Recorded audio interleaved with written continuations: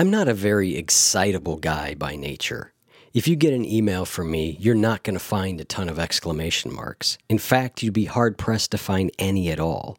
So for me to say that I'm excited about something, well, I just don't throw that word around all the time. But I am truly excited about something special that I'm going to be doing with a small group of listeners beginning later this month. Towards the end of last year, we did a survey of over 1,000 listeners of the show, and the number one thing that people wanted help with just so happens to be the number one thing I've wanted to work with people on for quite some time now. I've decided to offer a series of workshops on creating and implementing a set of personalized spiritual habits. What are spiritual habits? They are spiritual practices and activities that we do every day consistently. I'll be handpicking a small group of people, and we will all be working together to help implement spiritual habits in your life. Practicing spiritual habits has so many benefits. For example, they provide a tool for us to disconnect from the negativity around us and get in touch with the bigger picture. They can provide clarity during days that feel hectic and overwhelming. They can help us lift our mood, and they can help us be more present to life all around us and inside of us. In this workshop, we are going to bring together the science of building habits with the wisdom of spiritual traditions to help you create a set of powerful spiritual habits in your own life. To learn more, go to thespiritualhabit.com. You'll be taken to a short video that explains the program in more detail. Again, go to thespiritualhabit.com to learn more about this exciting opportunity. A sense of purpose can also just be this action that I'm taking that is engaging something that's greater than myself.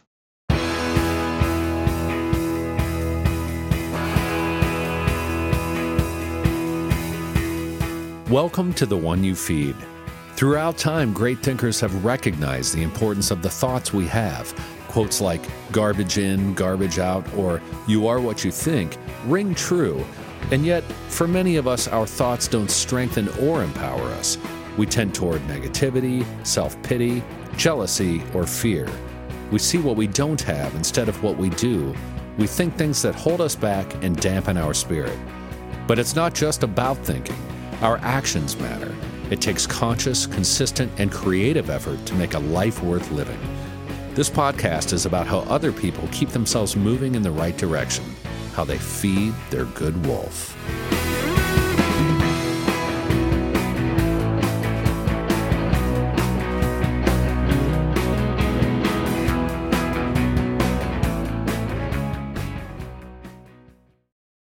Thanks for joining us. Our guest on this episode is Elisha Goldstein, co-founder of the Center for Mindful Living in West Los Angeles and creator of the 6-month coaching and mentorship program, A Course in Mindful Living.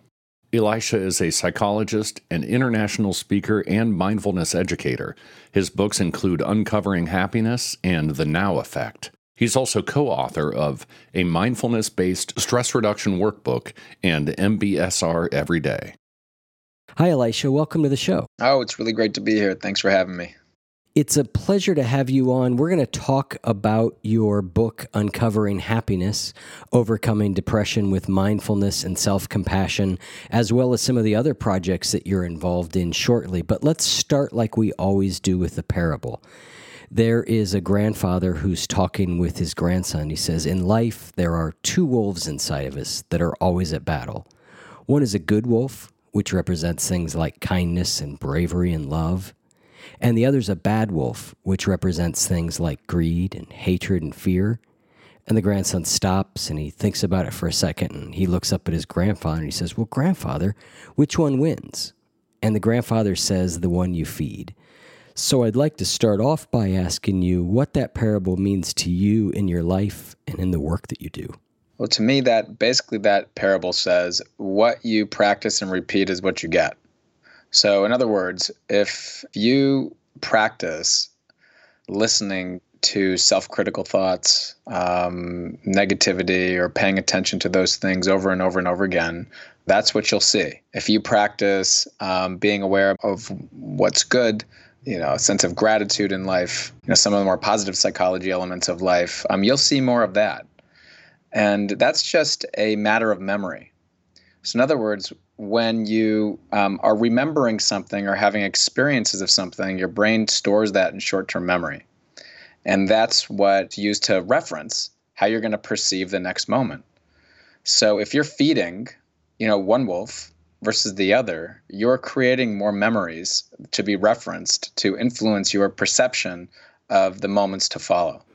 That's really good. I really like the way you put that. In the book, there was something I wanted to talk about because you really brought out an idea that I've been thinking a lot about lately.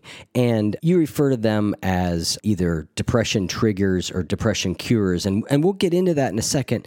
But I've really been thinking about this idea of how there are these, you break them into four things that seem to show up very often for us as one thing, one undifferentiated thing. And you're breaking it into four categories. And those categories are thoughts, emotions, sensations, and behaviors. And I thought maybe we could start by talking about how those interact with each other, and also that idea of how if we're not being mindful or if we're not aware, it's often those four things, at least for me, just show up as like one big glob. Yeah, and this fits it back into the parable. So in any given moment, we're experiencing what's called in the field of mindfulness this triangle of awareness: thoughts, emotions, and sensations. You could check it out right now, even as you're listening to this. What you're experiencing right now is there's likely some thoughts, something interpreting what I'm saying or having a judgment about it. There's sensations in your body. Your body's having physical sensations. That comes from your nerves. And there's also an emotional state you're having right now. It could be a comfortable, uncomfortable, or neutral one. What follows is some kind of action, and that's the behavior. So what the brain does is we're wired to make things routine. So you practice and repeat something, just like we were talking about with the wolf parable, and that creates a thought, emotion, sensation, and then you follow with a behavior. And what that does is what we do is we make that automatic. You practice and repeat something, it starts to become automatic. And that's called procedural memory. Our brain is memorizing procedures so it can handle more complex things. And so when something happens in your environment, you see something, it brings it top of mind. So for example, if you, and this has been studied, if you're someone who likes McDonald's, it's not that you'll always be walking around thinking McDonald's all day long, but when you see a sign of the Golden Arches, you automatically will have a thought, maybe I'm hungry, a sensation, a rumbling in your belly, and an emotion such as excitement. And the behavior is, I want to go get it. Now, if you look at the neuroscience of that, what you'll see is dopamine, which is the chemical in our brain that's like, go get it, go get it, go get it. You'll see a surge of that happening just by the sight of the Golden Arches.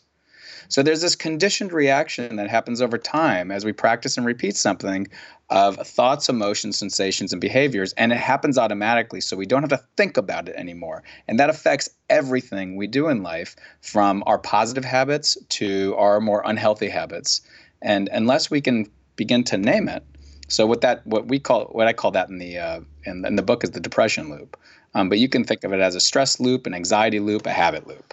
And the conditioned reaction of that, the unknown patterning of it that we all have in different areas of our lives, affects how we live our lives on a day-to-day basis. And this philosopher, and he was also a rabbi and a peace activist that marched with Martin Luther King, this guy Abraham Joshua Heschel, said, life is routine, and routine is resistance to wonder.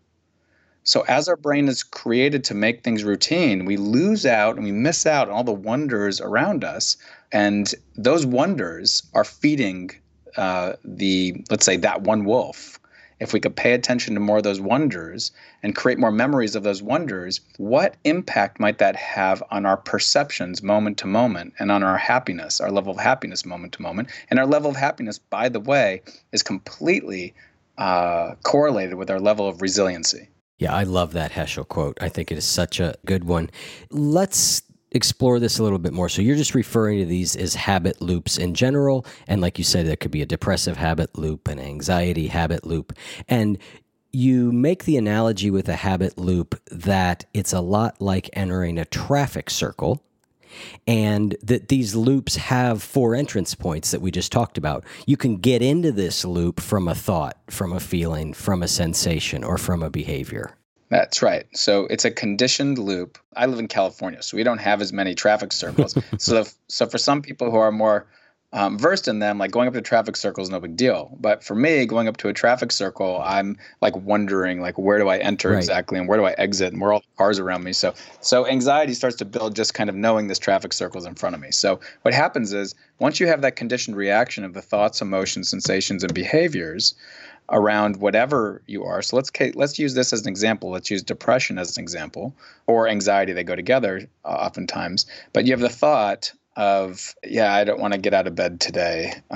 You have the sensation of heaviness in your body. The emotion is maybe fear, and the behavior is staying in bed.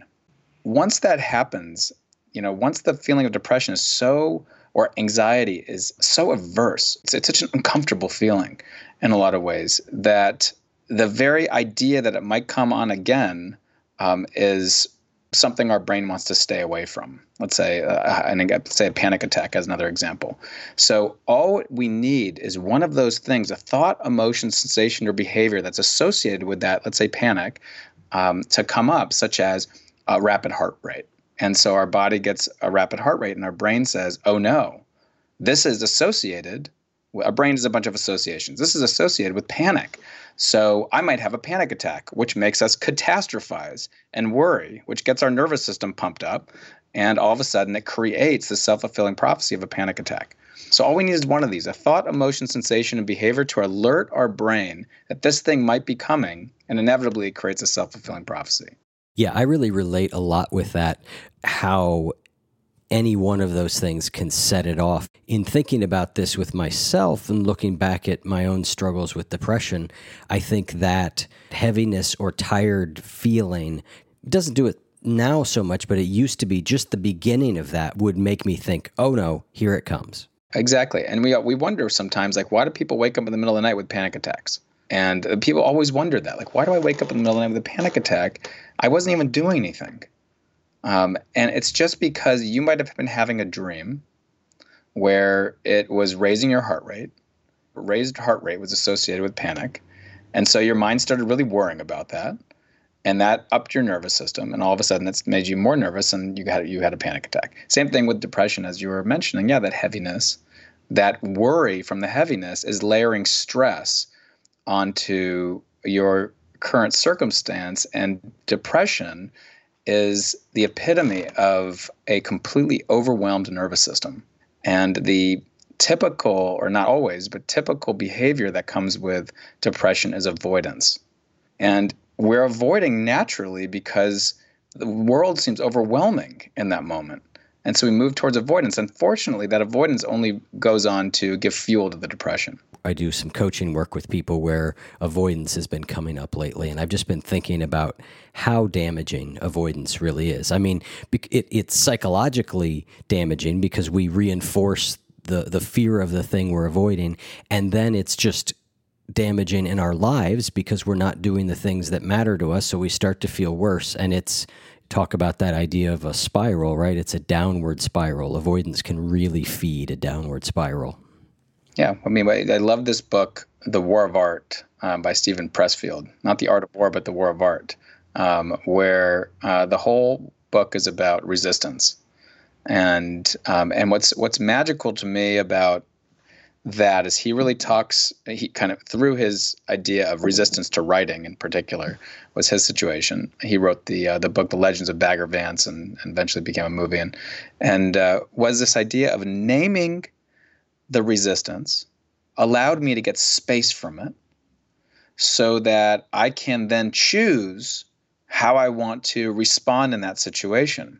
So in other words, when we're in the avoidance, we're wearing the contact lenses of avoidance. That's what we see. But the moment we're able to name it, this is avoidance, I've gotten a little bit of space from it. And space gives us perspective and allows us to open up to the potential choices that are around us. So with the loop that just to bring this back to the loop that we were talking about, the conditioned reaction, what's been so powerful for so many people about understanding how that loop works of thoughts, emotions, sensations, and behaviors, and being able to map out whatever routine or pattern they're trying to break, to be able to map out the various thoughts, emotions, sensations, and behaviors associated with that pattern, whether that's eating in an unhealthy way or depression or anxiety or whatever it might be, allows them to be able to name it in that moment. What happens when you name something is you bring blood flow to your prefrontal cortex, which is involved with emotion regulation and perspective. And you're not so flooded within the amygdala, which is the emotional center of the brain, which is just reacting from your emotions, in that moment. So you get a little more perspective. And that was a study that came out in, I think, 2007 now by Matthew Lieberman at the University at UCLA, where he put people in front of some images of a man and a woman. And the woman had this like really fearful face, and the man had this really angry face, and underneath their pictures it said Dick and Jane. They were hooked up to brain scanning machines at the time, and what you saw a lot of activity in the amygdala, the emotional center of the brain. And then you saw the same two pictures, and this time it didn't have anything underneath, any names underneath, and the researchers asked them, what are they feeling? And the people said, oh, she's feeling fear and he's feeling anger. And you saw more activity going on in the prefrontal cortex. And so that showed us that when you name something, and so this is what neuroscience does, it's really interesting. All it does is kind of tell us things we already know to some extent, which is, when you name something, you step outside of it and you get perspective. When you get space from anything, you get perspective. When we're on a plane, thousands of feet above the air, we have perspective of the land. When you get away from a painting, you get perspective of the painting. When you're able to create space from your loop that you're in, your depression loop, your anxious loop, your habit loop, when you're able to get space from it and name it, you're actually changing the activity in your brain. You're shifting the activity in your brain to give you more perspective and the wherewithal to regulate your emotions and be able to choose a healthier response. What are some ways to gather that perspective? What are some perspective-making tools? So I would say that if we take that loop as an example, and again, just people who kind of read about that loop just have this huge aha, and to be able to kind of ask yourself the question, okay, what am I trying to change in my life? What kind of pattern? What pattern do I see as unhealthy, let's say? And let me ask myself, what thoughts are correlated with that? What emotions are correlated? What emotions do I feel with that? What sensations go on in my body? And maybe that's a little harder for some people because depending on what your age is, for most of us, we didn't grow up with much emotional, like with any training in emotional intelligence. Nowadays in elementary schools, it's starting to shift a little bit in certain areas of the country. But we didn't grow up knowing our bodies, especially what we were really trained in is just staying in our heads and prizing thinking over this barometer that we have called a body that's really telling us how we're feeling moment to moment and giving us insight. So it takes a little bit to kind of map out noticing sensations. So for some people who really have a hard time feeling their bodies, which are actually quite a number of people, I often recommend doing a body scan meditation practice. And you can find one on my website for absolutely free under the video section of ElishaGoldstein.com if you just need something to practice with, because it's really kind of training your mind to be aware of sensations. And emotions are sensations, so you can be able to name emotions better and get more perspective. So you map out thoughts, emotions, sensations, and what are the behaviors that typically follow. What journaling that does typically is it objectifies your experience. So let's say, as an example, one of the, let's use depression as an example since we're on that topic. Let's say I'm able to map out my depression loop, and then I can ask myself the question, okay, so when I notice this happening, tiredness in my body, and my mind says, oh my God, am I getting depressed right now? Is this happening? I can recognize that I'm in this loop right now because I've mapped it out already. It's almost like you're allowing your mind to plan for it, and you're seeing what your cues are, and you're able to kind of name it to get space. Then in that space, you're kind of also asking yourself, what is it that I really need right now? So I'm kind of caught in this loop. I'm not feeling well. It happens so automatically. It's not that you can like kind of catch, oh, there goes a thought and there goes an emotion and I almost got it. There's a sensation. It just kind of all happens at once because it's so fast. And so you can just say like, I'm in that loop right now. I'm caught in that. By naming it, you can also ask yourself, what do I need right now? Okay, so it's like I got a little bit of a cold right now, sort of an emotional cold. It's not quite a full-blown flu yet, but I'm kind of here. What am I needing? Well, I'm really needing to rest. I'm needing to, write in my journal. I'm needing to go outside and let sunshine splash my face. I really need to call a friend right now. There's all these kind of little remedies, natural antidepressant remedies that you kind of build in so that you can begin to engage those things once you've noticed the loop before it's gone too far. And that's how you begin to learn to get better and better at shifting sooner and become more resilient around things like anxiety, depression, unhealthy eating, getting caught into unhealthy habits, by mapping out that loop first and coming up with the remedies that are going to support you and what you're needing to pay attention to once you're able to step into that space between stimulus and response where your perspective and choice lies.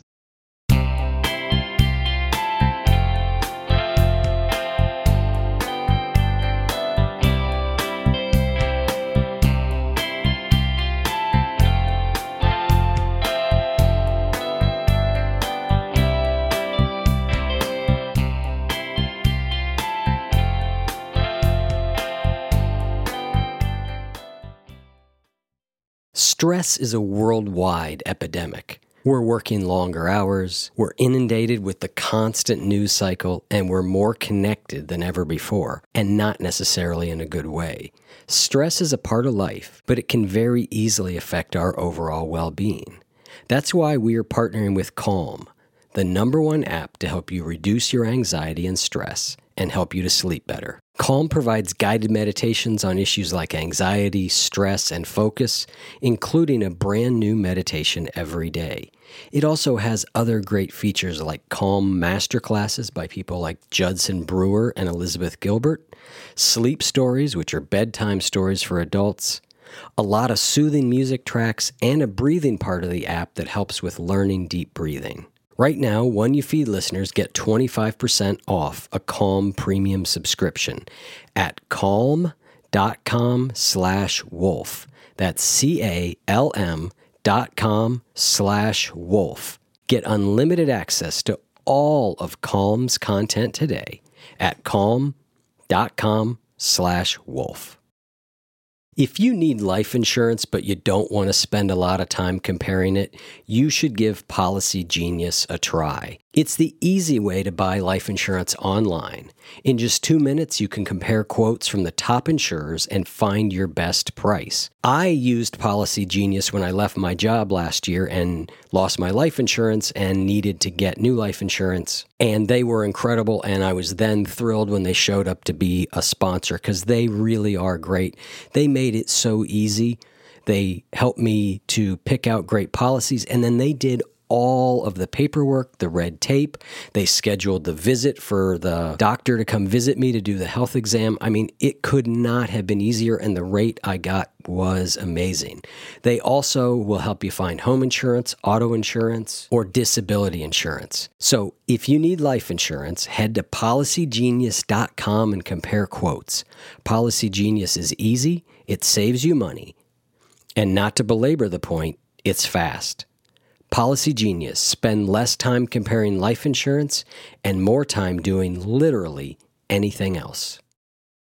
So you just led us into another area I wanted to cover, and you brought up the term natural antidepressants. So many of us think of the antidepressants that are the medicine you take, and listeners will know that I've certainly shared how those have been very helpful to me, and I know that you are a believer when necessary that those are helpful. But let's talk about natural antidepressants. What are some of the things that you've found are natural antidepressants that can help us with this? What led me to, let's say, even writing this book was looking at some of the neuroscience around depression, because I was curious about what happens in the brain when we're experiencing chronic depression over time, or just depression in general. Because if we can see what's happening in the brain, maybe we can learn about what actions we can take that shift activity in the brain or alter activity in the brain that seems to do a 180.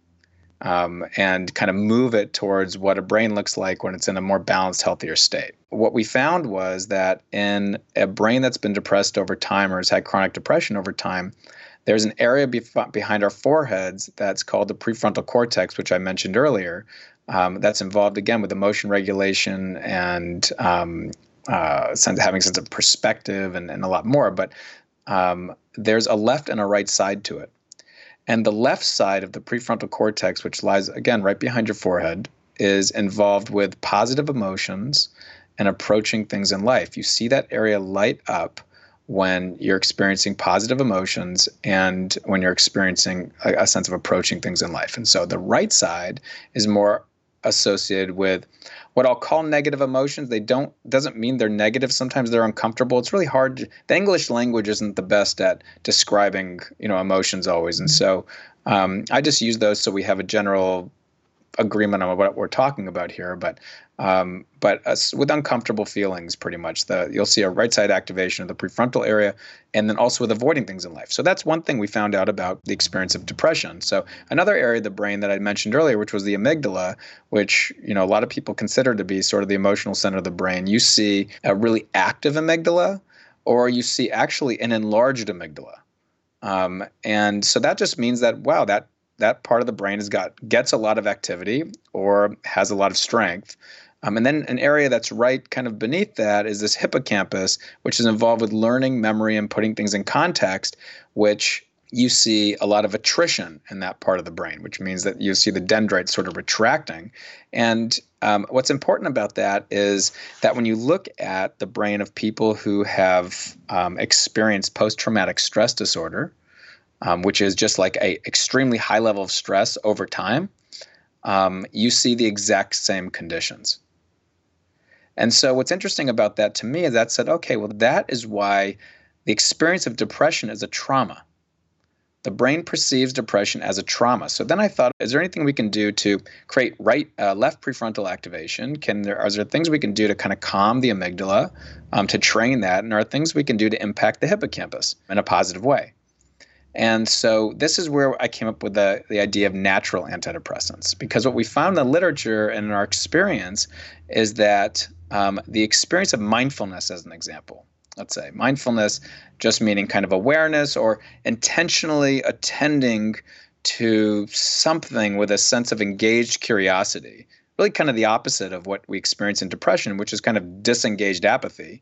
So an engaged curiosity, so you're practicing this. And remember, what we practice and repeat is what we get. It goes back to that wolf parable that we started, right? And so we found with mindfulness is that mindfulness actually does a lot of this stuff, which is, you see left prefrontal activation, with mindfulness, with practice of mindfulness. You see a reduction of activity in the amygdala. And that we found with mindfulness also is that you can sort of repair or regrow neural connections in the hippocampus. And again, that's not to say it's a panacea. And certainly for somebody who is in the throes of depression, mindfulness is actually typically the wrong approach.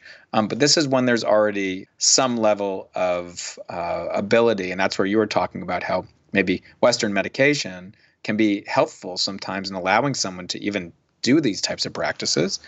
But then we found also in compassion practices, which is the connecting to your heart and wishing yourself well or wishing other people well, or recognizing the difficulty or struggle of somebody else with the inclination to want to support them, or recognizing your own suffering with the inclination to want to support yourself, otherwise known as self-compassion.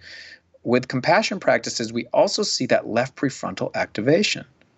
I can list a whole lot of other neurobiology around this, but I think that we won't go necessarily too deep. We can go, as we go. But I found that to be really fascinating. So I wondered if we can begin to integrate mindfulness and self-compassion practices as a beginning.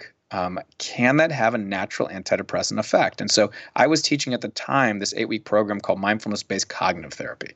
Very popular program all over the world now, created by Zindel Siegel and Mark Williamson and John Teasdale. And that was a program that was created to help relapse prevention and depression. What I found was in teaching that program, which was around using mindfulness to help people relate to their experience differently, And in other words, what they end up doing is it's just like pain. Depression is like pain. We turn the volume down of our self-critical thinking. Is that what to me was missing was the direct teaching around self-compassion. Because when you look at the research studies of depression, the trait of self-compassion is inversely correlated. Is inversely correlated with the experience of depression. Meaning, the more depressed somebody is, the less self-compassion they have. So I began to kind of integrate that myself, direct self-compassion in these classes, and also the direct experience of play. So play is engaged, flexible. It's spontaneous. It's non-judgmental. When you look at two kids playing, or you're playing around anything yourself as an adult, you experience these traits, which are, again, exactly the opposite thing of depression. And there's a variety of studies that show that play in, let's say, animals in particular,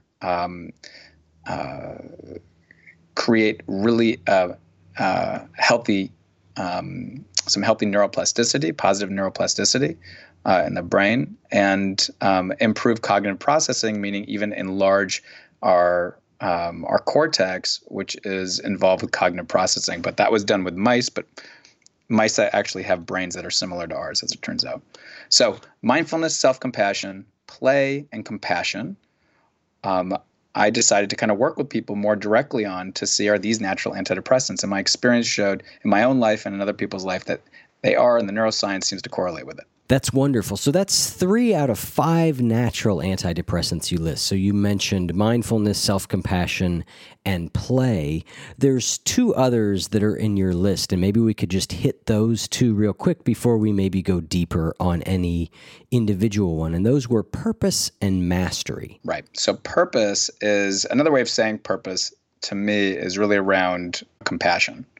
Purpose is the recognition of me engaging life with in concert with something greater than myself, which typically with the act of compassion we have that type of experience because we're going outside of ourselves or recognizing something outside of ourselves that's struggling with the inclination to want to support them, to support that person or that group or something like that. So the action of compassion helps create a sense of purpose, but a sense of purpose can also just be this action that I'm taking that is engaging something that's greater than myself. And that gives us a sense of maybe our common humanity, the collective of humanity. And I often talk about how, understanding like maybe what our gifts are, our talents, or what resources we come into this world with can be something that we can begin to utilize. Let's say, whether I have money or whether I'm naturally gifted empath, or whether I am somebody who knows a lot of people or something like that. These are all just different gifts or talents that we have, resources that we can begin to utilize to do something that makes this world a better place, that gives us a sense of purpose. Or maybe if it's connected with a higher power or being in line with the values of my religion or something like that, or spiritual tradition, that could give a sense of purpose. So mastery is, the other one is also a natural antidepressant, as when we're feeling depression, we tend to have a mindset that's more telling us what we can and can't do. And Carol Dweck talks about this quite a bit. That says we have kind of 2 mindsets here. We have a growth mindset and we have a fixed mindset. And only one of them leads to mastery. And so the fixed mindset says, whatever I do, if I fall short, that's just reinforcement of what I can't do and what's not possible for me. The growth mindset says that I can practice and repeat things over time and just learn to get better and better at them. So if I fail at something, I can learn from it and I could build upon it. And what we found is with people who have depression over time, we tend to have more fixed mindsets. And so if we can begin to build in this, what I call maybe a learning mindset, which is that life is about learning, there's definitely always going to be obstacles along the path. And when I run into an obstacle, I can make sure I pick something up when I fall down. It's something that's been talked about over time. It's almost not new, but looking at it as a natural antidepressant, this idea of a growth mindset, helps us understand the kind of way we want to be thinking that goes against the stream and flow of the way our brain works when we're feeling depressed.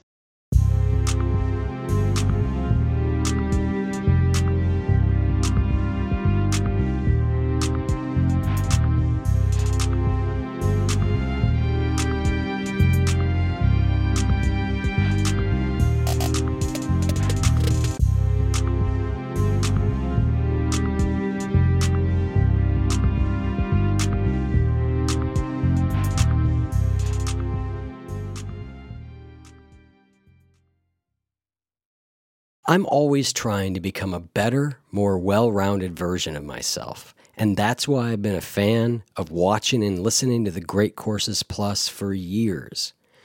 This streaming service is an incredible opportunity to learn from engaging experts across so many areas of interest. Lately, I've been enjoying the Great Courses Plus series on understanding the mysteries of human behavior.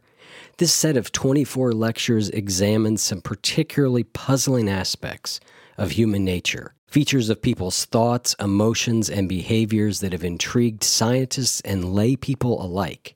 It has lectures like, why is self-control so hard? Why do we make mountains out of molehills? Why do we have emotions? And what the hell is wrong with Chris? It's a great course, but even world-class experts are stumped on that last one.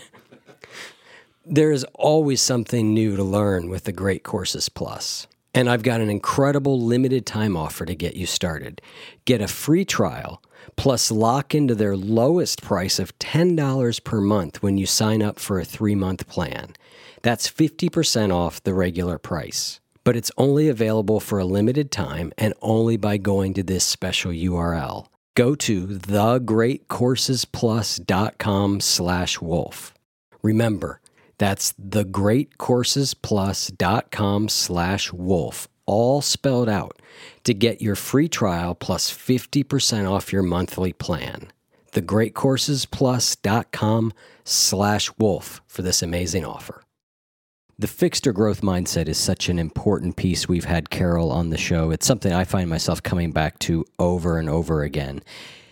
In the book, you list some ways that we might be able to get ourselves into more of a growth mindset. Can you give us some strategies? Because sometimes it's easy to understand, like, yes, I should have more of a growth mindset, but boy, I just don't feel that way right now. So what are some ways to get ourselves perhaps closer to the growth mindset than the fixed mindset? One of the key attitudes we want to begin practicing and adopting is curiosity. It's at the epicenter of mindfulness. Mindfulness, again, the definition that I use anyways, is you're engaged with something in the moment with a sense of curiosity. That's kind of what it is. And with a growth mindset is, one of the ways to kind of get into that is just to be practice being curious in your life. Again, it's the same. If we go back to the parable at the beginning of our time together, which wolf am I going to feed? The one that is curious, I want to feed that one. Because if I can learn to get better and better at being curious, then even at the moments I fall, it's not what's implicitly arises doesn't have to be that, see, I knew I couldn't do it. I never could do this. No one can help me and I can't help myself. And nothing's ever going to change. It can be like, oh, look what I did and look what didn't work. Let me look at this obstacle, be curious about it, and see what I might do differently next time. I might spend a little bit more time on it. So to me, one of the core ways, if I'm to look at, from a list, like really one of the core ways to really grow a growth mindset is to practice being curious in your life. And again, I'll say that, the way our brain works is with practice and repetition, it creates automaticity. And so, and which makes it implicit, automatic. The same reason we can type on a keyboard. If I said to you, type "I am home," and you typed "I am home," and I said, "How difficult was that?" And you'd say, "That was pretty easy to do." And I said, "Well, now recite to me the middle row of the keyboard." And you'd say, "I don't really know it." Most people, there's always like some people who know it, but we don't know. But it's interesting that our hands know exactly where to go. It's embodied. It's a habit. But our brain doesn't, and that, I wouldn't say our brain, but to be able to recall that factual memory, that explicit memory, is harder to do.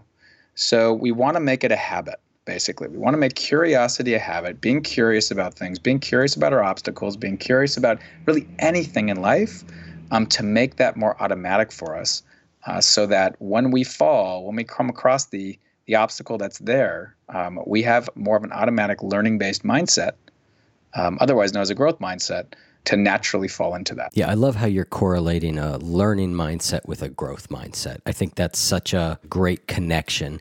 And that idea of curiosity, of really the question I work so often with people on is ask yourself, what could you have done differently, but in a completely non-judgmental and totally curious way? Like really, truly, what could you have done differently? Like to really engage that question is so powerful if it's done in a curious, non-judgmental way. There's so much that can come from that. Another way of getting us into that mode is by imagining we're a scientist, or if we're a group, we're a team of scientists coming together to study our experience. And the scientist is more interested in the kind of objective facts, like what happened here, what happened there. We're kind of mapping it out. And so let's say when we go astray in some way, we might be curious about, as a scientist, like how did we get astray? What was the steps to getting astray? Or falling down, or whatever we want to say. What was the obstacle? And then what might we have implemented? What are some ideas of what we might have implemented to kind of go in a different direction? And so it's like we're not looking for a specific outcome necessarily. We're just curious about what might lead to this or that. So I think that automatically arouses that learning-based mindset. That is a great idea. So we're nearing the end of our time here. You and I are going to have a post-show conversation where we're going to talk about a few more strategies that we can use to deal with depression. Listeners, you can get access to that by going to whenyoufeed.net/support. But before we start that post-show conversation, I wanted to ask you to maybe say a little bit more about play. This is one that I have found myself really only in the last year, sort of, it sounds funny to say, getting serious about play, which I have to watch for turning playing into something else that I have to do. But I've really recognized how, like, I need to do something just because it's fun. So talk to me about the importance of play and some things that you found are good for adults. If you look at the body language of somebody who's experiencing anxiety or depression, and you look at the body language in an animal or a human being who's playing, it looks like the opposite. Yeah. And so, and again, when you look at some of the neuroscience around it, you see some really important shifts in the brain that look like they're the opposite of what's happening with depression. And so with play, I teach this all, it's interesting. When I began to integrate this into my programs with groups of people who are experiencing depression, it was almost like there was this depth of thirst that was there for this experience of just being more flexible, open, spontaneous in the moment, kind of more using improv almost, at times. That's there. But so when I ask people, typical practice that I ask people to do is to go back into their childhood and just think about what some of the ways that they played were. And it's always with a caveat of, if you think you didn't experience any play in your childhood, because that's certainly some people's narrative, that you just fast forward to some experience in the future that was your earliest recognition of any kind of play in your life. And the intention of that, of asking them to do that, is to just begin to warm the coals that are there. We always have thoughts in our minds or memories in our minds, but they're just not top of mind. And marketers know this, very well, that they try to put advertising out there all the time to help just bring top of mind something so that you buy it. It's there always, but bring it top of mind. So in this way, this is kind of bringing it top of mind. And then I ask them, and typically people have experiences where I ask them to just really kind of focus on the qualities. Like, were you outside? Were you inside? Were you playing? Were you playing with other kids? Were you by yourself? Were you using your imagination?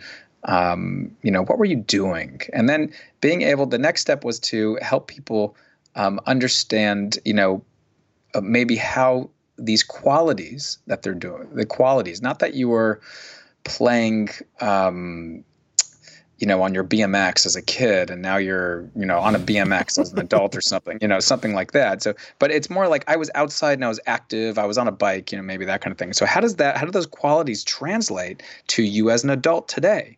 And what's interesting is a couple things happen in that beginning of that exercise, which is there's always a fraction of people who recognize that they always thought their childhood was so terrible, but now they realize that there was actually quite a bit of play in their childhood, and it immediately switches their narrative. Literally about 15 to 20% every single time I do this, no matter how large the group is that I'm working with, there's this immediate shift of narrative within a small percentage of people, which I'm always in awe at and think is so incredibly powerful to be able to shift that narrative.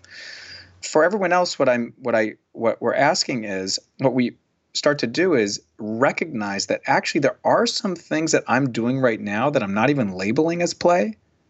But what happens when I do label it as play? So when I was a kid, I was outside and taking walks out in nature.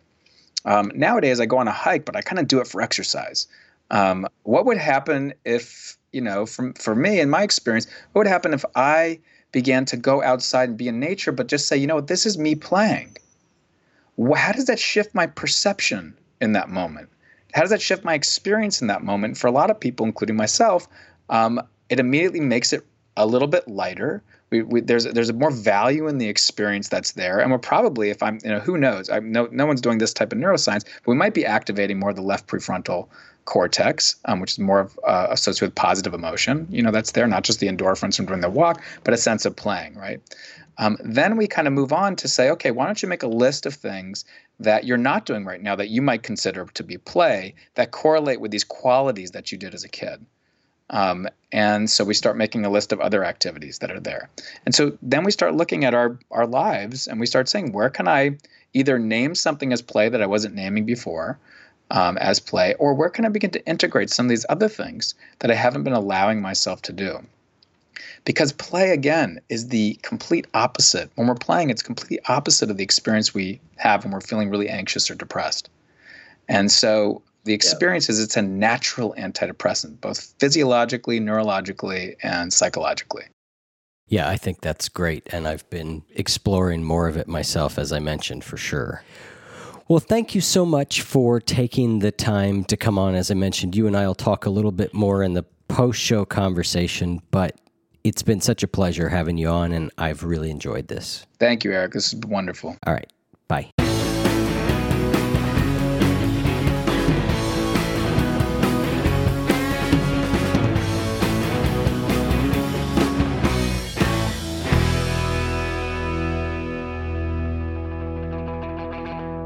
If what you just heard was helpful to you, please consider making a donation to the One You Feed podcast. Head over to oneyoufeed.net/support. The One You Feed podcast would like to sincerely thank our sponsors for supporting the show.